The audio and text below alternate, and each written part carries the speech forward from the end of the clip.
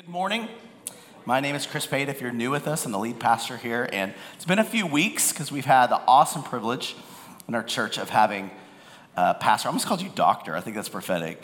Executive pastor Ji Yoon preached a couple messages, and then of course last week one of our elders, Eric Stevens, preached messages. Can we just give them a hand? Say thank you so much.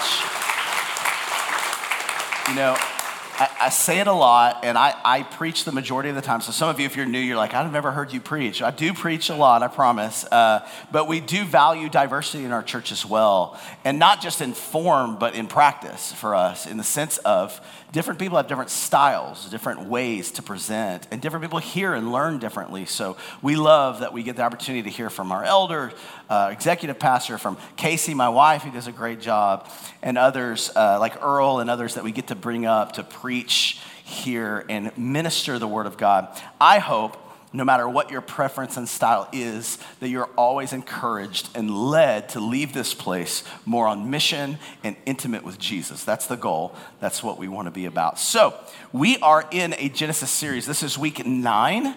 We're doing a total of, I believe, 13 weeks, so we have a little bit left, but we've gone all the way through Genesis, starting Genesis 1, creation, Genesis 3, the fall of man. We see continued fall and depravity, even into Genesis 6, we've talked about, all the way to the flood. We've got the Tower of Babel in Genesis 11. And then the past few weeks, because a lot of the chapters in Genesis, at least at the beginning, are talking about this man named Abram, who God later changed his name to Abraham, father of many nations. And so we've been talking a lot about this character, and we've been highlighting certain things about his faith and who he is and the things that he's done. And we're going to continue to do that today as we dive into Genesis chapter 18. But more than anything, more than what we want to see in the characters of the Bible, is we can relate to them not just because they're heroes, but because they're fallible like us. They fall. They are not perfect. And sometimes we can have this idea of like Abraham and all these characters, like they float 4 feet above the ground and they're just heroes and people that we look up to. But I'm telling you, they are very flawed. And the point of the Bible is not just to point to some of these characters, although we can extract some things. Ultimately, it shows you the grace, the faithfulness, the power, the promises of God. And that's what we want to see, especially by the end of the message today. But let's talk about Abraham. And since I'm a preacher, I've been doing this a while, I'm going to give you some alliteration. You like this, Melissa? You like a little alliteration? Here you go. So we're going to start in Genesis 12, where we're first introduced to Abraham. Actually, if you want to be technical, the end of Genesis 11 we are.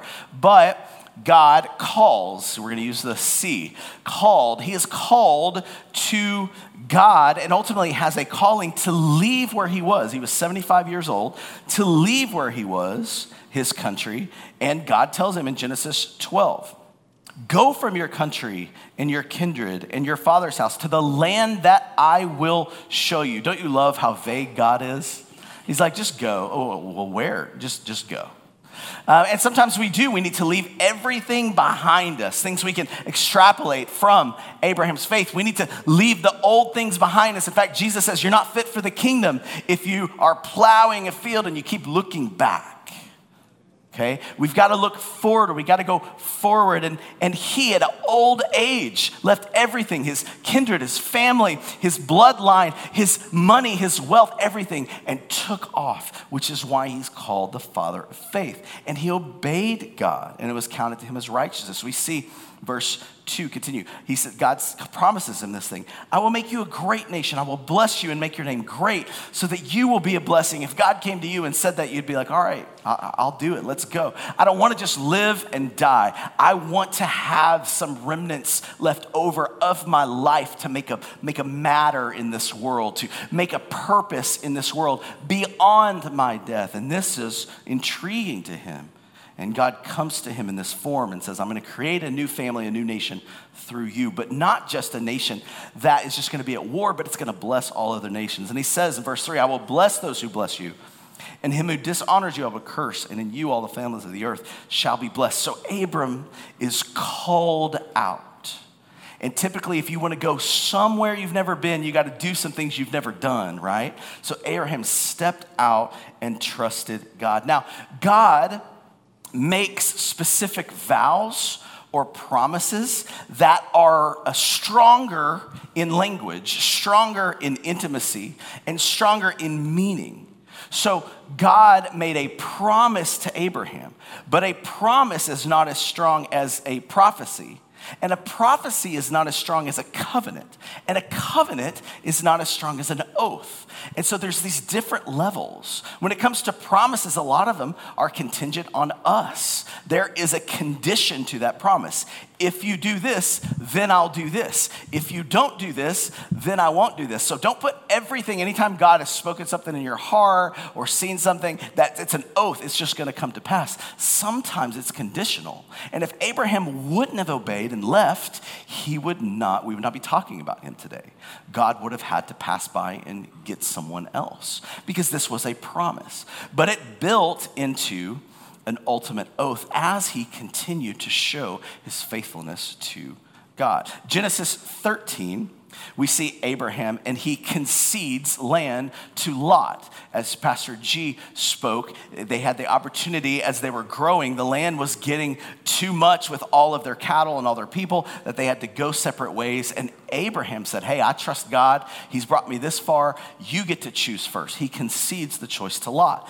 And Lot chooses unwisely. You have chosen unwisely. Then we see in Genesis 14, Lot goes down and he is in Sodom and Gomorrah territory. And then we see in Genesis 14 that Abraham now has to come and conquer Lot's enemies because they raided his camp after a big war and took him and all his possessions.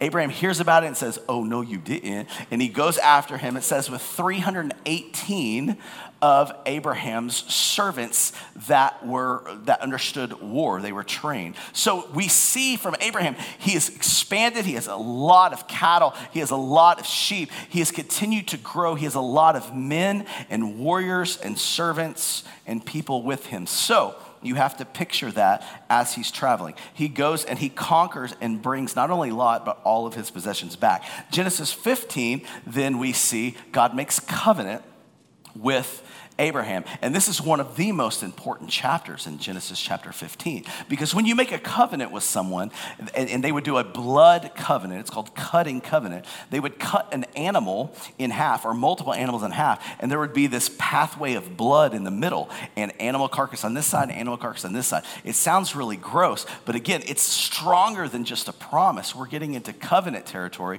where one party would walk on in the blood and the other party would meet them in the blood. This is actually why in our wedding ceremonies today, we typically have a red carpet going in the middle because it is significant of a blood covenant. And what they do is they think, thankfully, we don't have to kill anything like that nowadays and walk in that. But it's the strongest kind of covenant that you're saying, not only if I don't uphold my portion of the covenant, you can do what we did to these animals to me.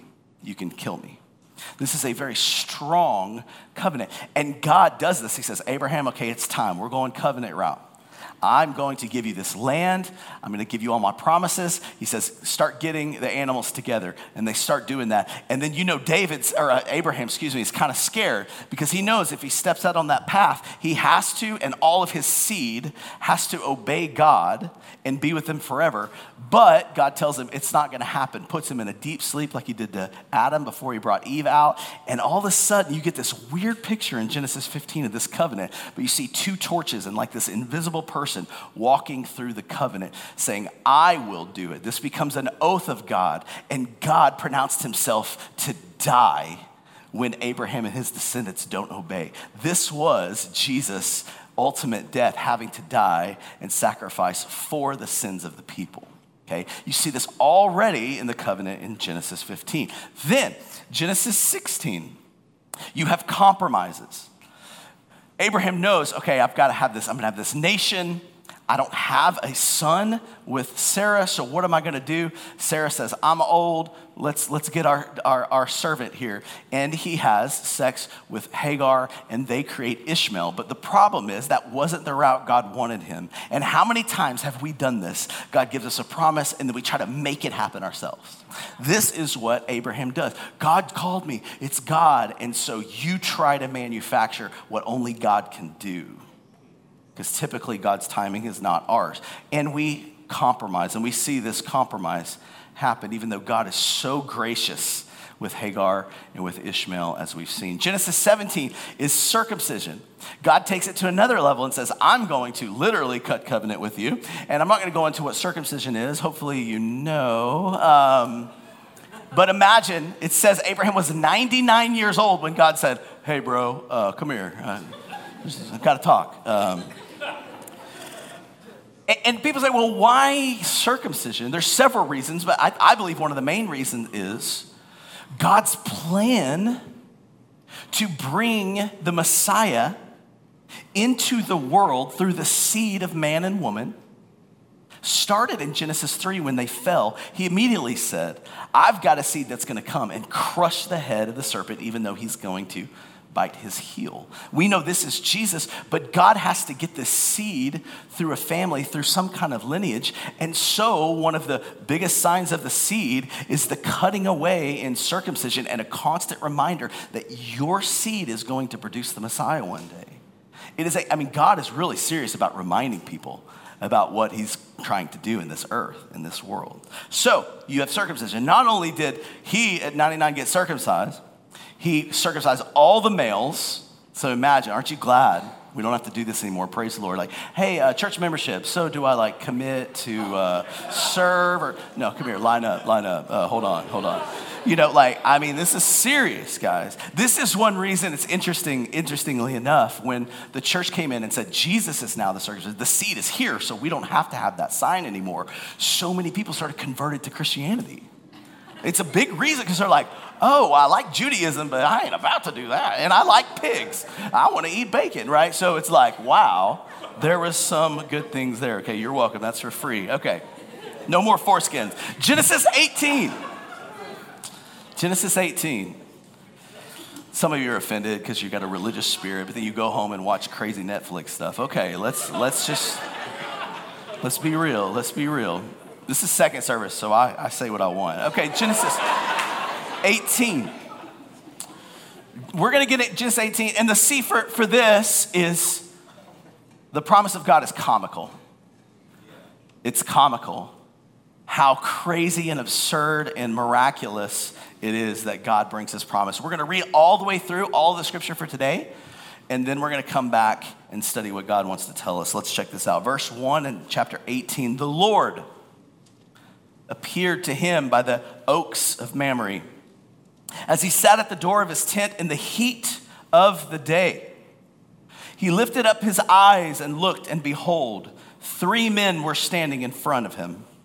Then he saw them. He ran from the tent door to meet them and bowed himself to the earth and said, O Lord, if I found favor in your sight, do not pass by your servant.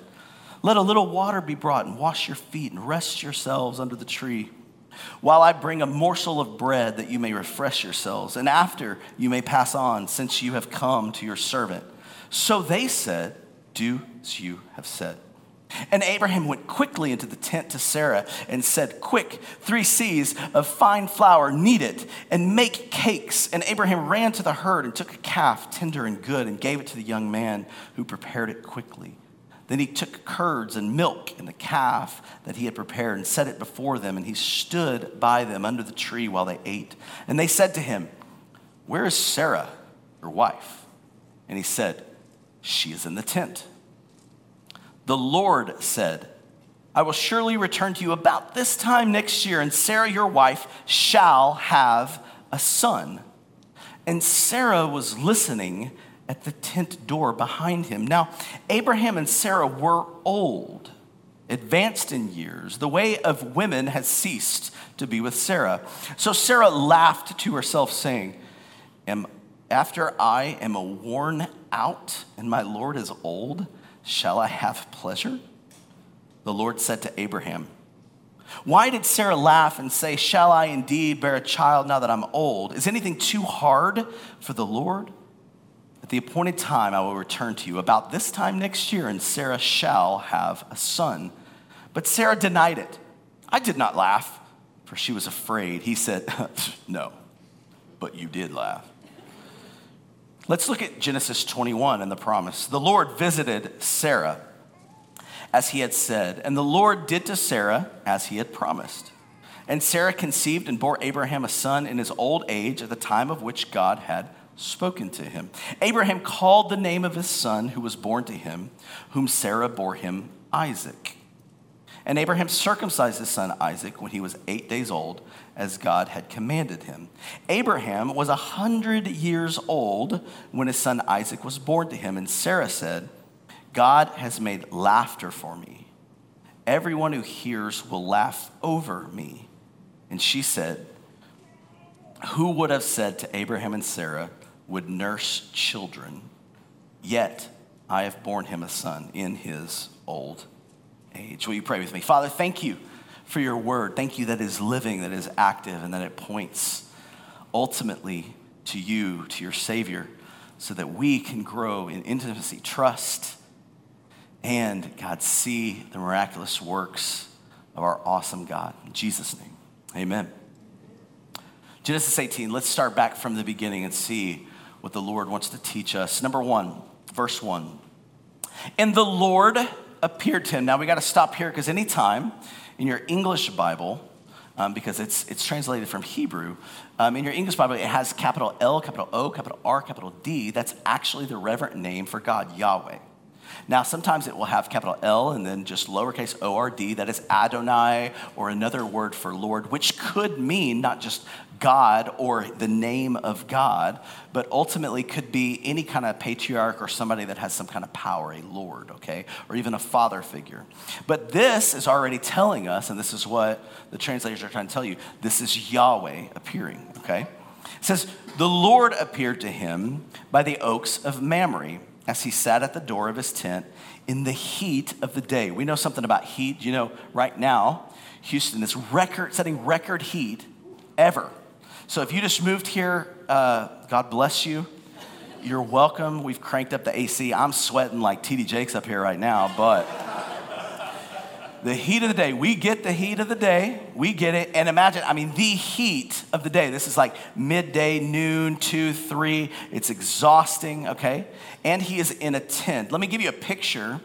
And again, obviously, I don't have a first century, 3,000-year-old picture here.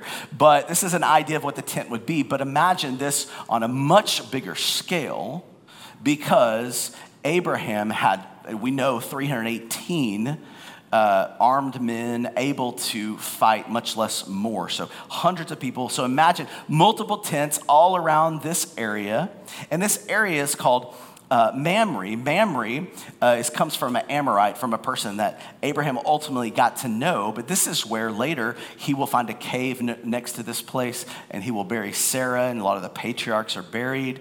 This is a very significant place because this is where God cut covenant with him, Genesis 13, 15, where God would speak to him. So where God speaks, he set up camp. He didn't want to leave in case God continues to speak, especially until the promise comes. And that teaches us a lot about staying in the promise, prospering where you're planted if God has given you a promise, and not shifting and moving all the time. A plant that stays in the soil has the potential to prosper more than continuing to transfer constantly, because you're trying to find the next thing or the next move of God, and God's saying, no, I've got something for you here.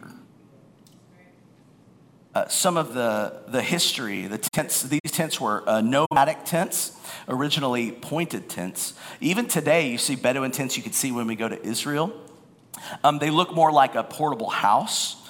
They're supported by at least 3 vertical poles anchored by what's called guy ropes. It's interesting because they have divided sections in them, so they're not just open, but they would have like veiled different sections similar to the temple where you've got the outer courts, inner courts, holy of holies, and then with that, there's areas that get you deeper into holiness or intimacy. A tent would have the same thing, so you'd have kind of the open, think of like a living room, then you have a tent dividing like the kitchen, and the women and different servants would work, and then you would have like the place where they would sleep. And a lot of times the women were kept aside from the men, okay? And this is important to understand so we get the context of what is happening here. Typically, they would have both the front and the back of these tents. They could be rolled up in the heat of the summer. In this way, it allows wind to blow through. I work out at my garage thanks to G. He's like, dude, you got to get a garage gym. I was like, okay, cool. And so I did it, and I work out at my garage, and I'm fine even though it's humid as long as I have air blowing. You know what I'm saying? Like if I don't have air, Casey knows, my wife knows. She's like, we could be like here, and there's no blowing air, and I'm like, I feel like I'm going to throw up right now. I'm struggling. And so imagine the heat of the day in Israel. They would have to allow the wind to blow through. And they're relaxing. They're taking a siesta during this time, and they're just chilling, and Abraham's got his guacamole. It's an awesome time, but he's not out serving. He's not out doing anything because it's hot. The cloth woven from the hair of goats would expand when it rains so that the roof would remain completely waterproof. They're not dumb people. They knew how to create a tent, but they would have to have it and move from place to place. But he camped in this place. This is important to know. Verse 2, check this out. He lifted up his eyes, so he's relaxing, trying to get out of the sun, lifted up his eyes and looked, and behold, 3 men were standing in front of him. When he saw them, he ran from the tent door to meet them and bowed himself to the earth and said, "O Lord," notice this is not capital L, capital O, capital R, capital D. I believe, many theologians believe, he didn't know it was God yet because they were a nomadic people. Like they would have foreigners come in and people come in. "O Lord, if I had found favor in your sight, do not pass by your servant." He's saying, hey, stick around. We're glad that you're here. They enjoyed having company and having hospitality. Now, this is interesting because I grew up in the 80s. I was actually born in 1980. So do the math, you know how old I am, okay? So in the 80s, it was a different climate, right? We didn't have texting, we didn't have all those kind of things. And so at night, or even during the day, we had to keep our house clean because you never knew if someone was gonna come by, ring the doorbell, and you would have to welcome them in. You would have to be ready. Like I'd be watching Fresh Prince, and then all of a sudden somebody rings the doorbell, and we're all running to the door. Who is it? Who is it? Who is it? Because it was exciting to have people come over. It was like, oh my gosh, maybe it was a pastor call, or maybe it was a friend, or maybe it's a family member that just stopped by to bring some cake or something, and you're just like ready. Now, my mom was crazy. You can quote me on that. My mom was crazy, okay? Quote, her name is Annette, okay. She was crazy. So we would have a room that you're not allowed to go into. This is how crazy she was, right? Any of y'all have those rooms? You're not, it's like a formal dining room, but it has a couch with like plastic on it. You're not allowed to go in it, right? So, I mean, we had like the white glove check. You need to make sure everything's clean because you never knew if somebody's gonna come over. And if somebody come over, we're all excited. This is cool. This changes everything. This is cool. Today, I'll talk about yesterday, Saturday at my house. I'm studying, we're doing some stuff, and all of a sudden the door rings and the Ring doorbell. And of course, I'm not gonna go answer the door. I go to my app and like, who is this? And I mean, like I said, the Pates aren't athletes, but we turn into ninjas when the door ring, right? Because it's like, hide, right? And this is where I want a cat because my dog just barks and freaks out. So we're like, shut up. Everybody, you're like hiding. Don't come in, because I'm noticing this person is a salesperson. Now, if it was a Jehovah's Witness or a Mormon, come in. Let's talk about the Bible. I love it. That's fun. But I don't really want whatever you're selling right now, right? And in fact, maybe if it was a friend, I would answer the door, but I would be a little offended. Why didn't you text me first, bro? Because as we're freaking out, shoving stuff in closets and like getting ready and like, right? We're like the Von Trapp family ready to sing to you because we're all ready to go. In our day and age, we are not ready for guests. We were not ready for neighbors. So we could pass right by this scripture, but what you need to see that's so beautiful about Abraham is not only was he ready, not only was he accepting, but he was extremely hospitable, which is very normal for that culture, even Bedouins today. You'll never see so much hospitality. And here's one of the reasons why I believe Abraham was so hospitable, not only because it was a cultural thing, but it was a cultural thing because he knew what it was like to leave his home, to leave everything he knew, and be a foreigner himself, be a stranger, and have to rely on the kindness of others to welcome him in. And he never forgot it. He never got to a point of entitlement. He never got to a point of, well, I'm just not interested in those people anymore, because he knew where he came from. He remembered what God has done, and it brings this sympathy, this empathy, this compassion into your life in order to be super hospitable. But here's the awesome part too. When you are physically hospitable to your neighbor, to a foreigner, to someone you don't know, maybe even just being nice and aware and welcoming of people when you're getting your groceries, if you even go to a store anymore, and talk to the clerk. Give them a name. Thank them. Not, I'm bothered by you. This hospitality, it opens up not only physical doors, but spiritual doors, as we will see. Look at his hospitality in the next few verses. He says, let a little water be brought and wash your feet. And rest yourselves under the trees. Like, I'm sure you're exhausted because I know what it's like out there in the sun. While I bring a morsel of bread that you may refresh yourselves, and after you may pass on, since you have come to your servant. So they said, do as you have said. They said, okay, thank you. We feel welcome. Go for it. We will stay. Opened a physical but a spiritual door, because I believe he didn't even know this was God yet. And that is so accurate to Scripture, isn't it? When Jesus resurrects, he's walking down this road called Emmaus, and the disciples didn't even recognize him.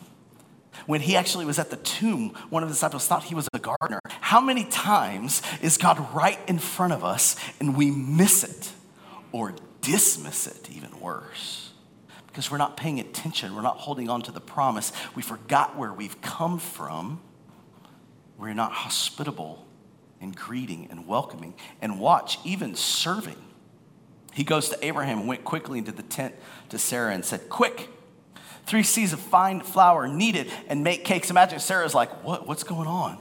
I think she probably knew what was happening, because she's going, oh, this is who we are. This is what we do. We open our homes. We open our lives. We serve.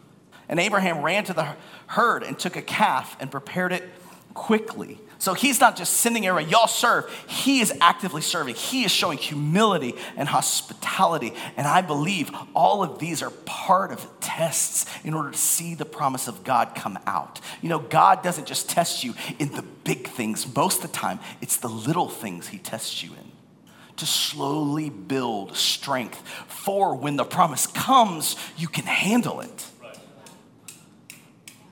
You see him growing in this. It says, then he took curds and milk and the calf that he prepared and set it before them, and he stood by them under the tree while they ate. He's not thinking about himself. He's thinking, how can I bless these people? Now notice, I think this is where it starts to turn. He realizes, oh, this is God who's been talking to me. Verse 9. They said to him, where is Sarah, your wife? He said, she is in the tent. Now, as I said, typically women would be behind a veil in the open tent, but there would be sections. So they'd be behind, so they wouldn't have seen her up to this point. They're serving, they're getting ready. And typically, even in that culture, you see it today in a lot of Eastern cultures where the women are hidden because they don't want to show them. There's a sense of reverence. She's in the tent. They haven't seen him. So notice verse 10. The Lord said, and notice here it says, the Lord, Yahweh. I think this is where he's like, first of all, he heard the name Sarah. Second of all, he recognizes who they are. I will surely return to you about this time next year, and Sarah, your wife, shall have a son. Now notice this, it says, and Sarah was listening at the tent door. They don't see her, there's a veil. She's just listening, hearing. behind him. Now, Abraham and Sarah were old and advanced in years. The way of women, what is that, Casey? The way of women had ceased to be with Sarah. I like this. So Sarah laughed to herself, saying, notice it's to herself. She's behind a veil, it's to herself. We know these are divine beings at this point because they're not seeing her, but we hear that they see her heart and they hear the thoughts and intentions of her heart. And she says to herself, after I am worn out and my Lord is old, shall I have pleasure? Now, let's pause for a second and think about Abraham and Sarah, okay? Abraham is the one that God came to, said, leave everything, and he brought Sarah with him. We don't see up to this point a place where Sarah has heard from God or Sarah has had a physical manifestation of God coming to her in an angel or anything. It's all been Abraham. So ladies, imagine your husband comes home. He's 75. He's like, girl, I'm getting rid of everything. It's time. We're leaving. God told me. Oh, okay, God told you. Okay, psycho. Let's go. And they go. And then he comes home one day and says, hey, this crazy thing happened and God told me to circumcise myself and all the dudes. And she's like, okay, cuckoo, right? What's wrong with this guy? She's never had an experience with God. And here's the beautiful thing. God comes to Abraham and speaks mightily. Look at the stars. Look at the sand. He cuts covenant. He puts him in a deep sleep. He has all of these dramatic episodes. And then when God comes, not for Abraham, but for Sarah in this moment, he comes more gentle. He comes physically, even hiding himself for acceptance. And the beautiful thing about this is God loves to meet you individually where you are. God knows what you need to hear, how you need to be presented the gospel, how you need to be presented a relationship with God, how you need to hear his promises. And this is the first time she's heard of this outside of Abraham in private conversations with this God. Now, she laughs because she's a little cynical.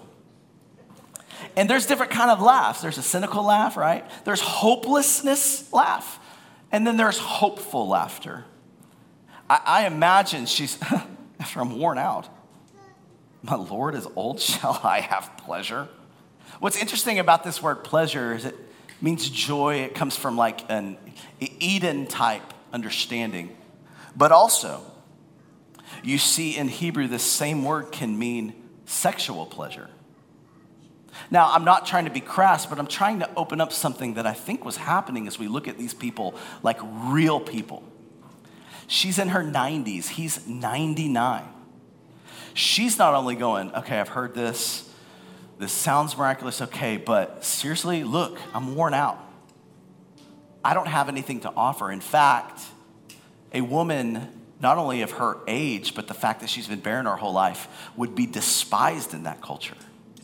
Because the fruit of your womb, the evidence of the more kids, the more value you've brought to the earth, to the world. She feels so low to the point, remember earlier, she's like, take my servant.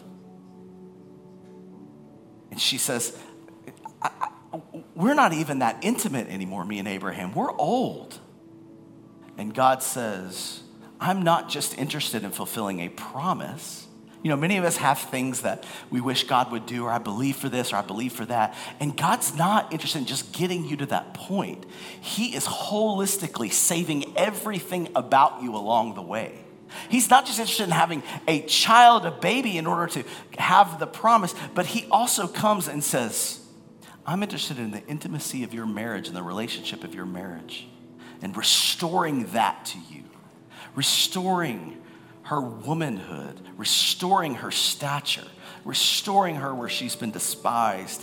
And she's so cynical, she's like, there's no way it can happen. Of course, we see, as we're wrapping up, the Lord said to Abraham, why did Sarah laugh?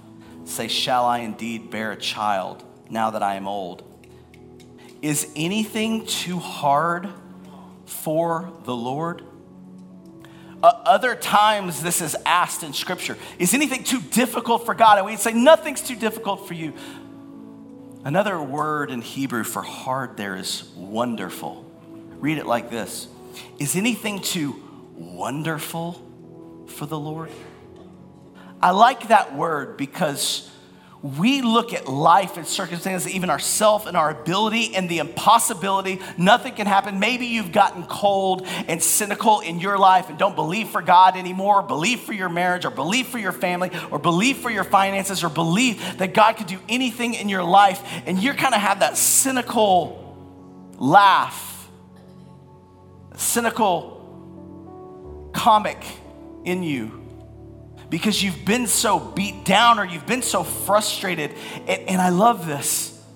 He says, is anything too wonderful?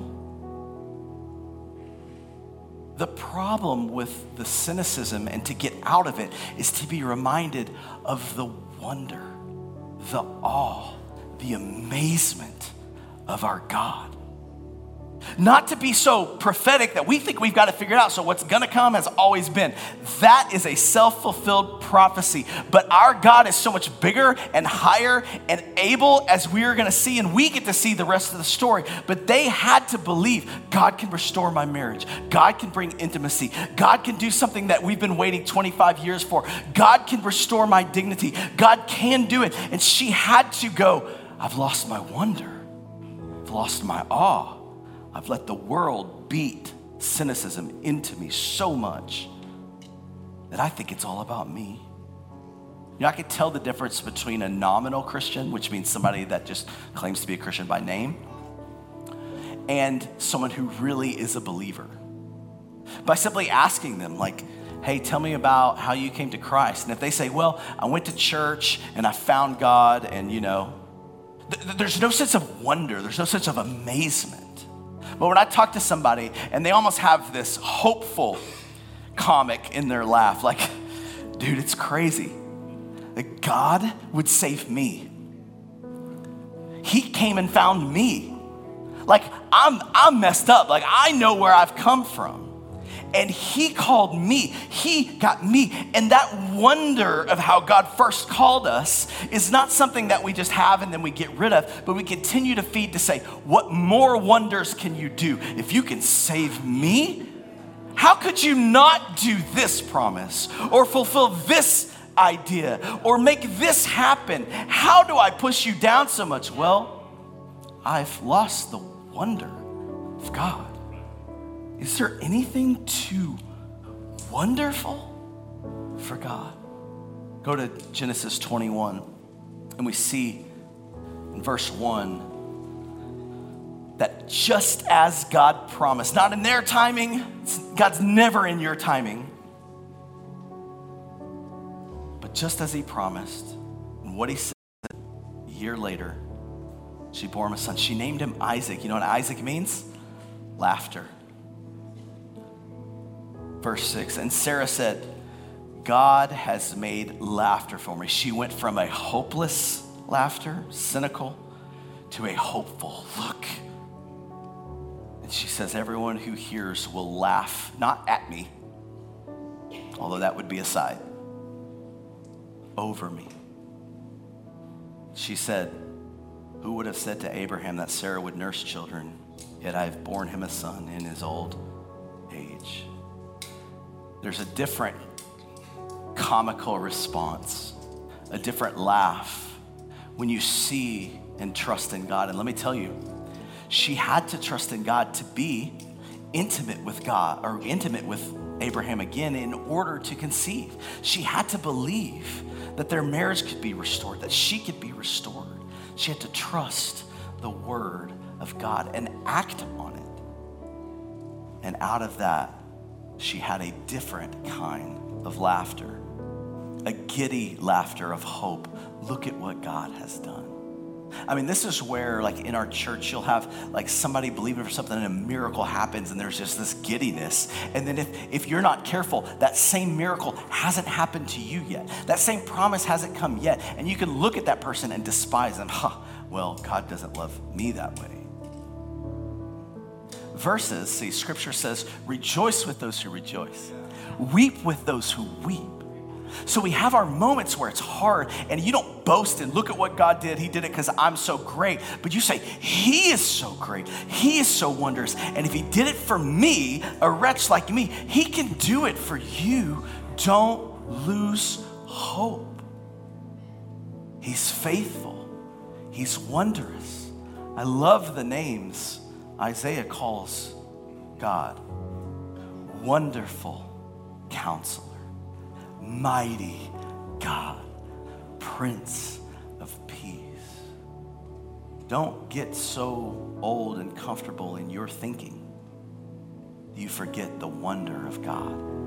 Will you pray with me? Father, I ask for you to restore the joy and wonder of who you are.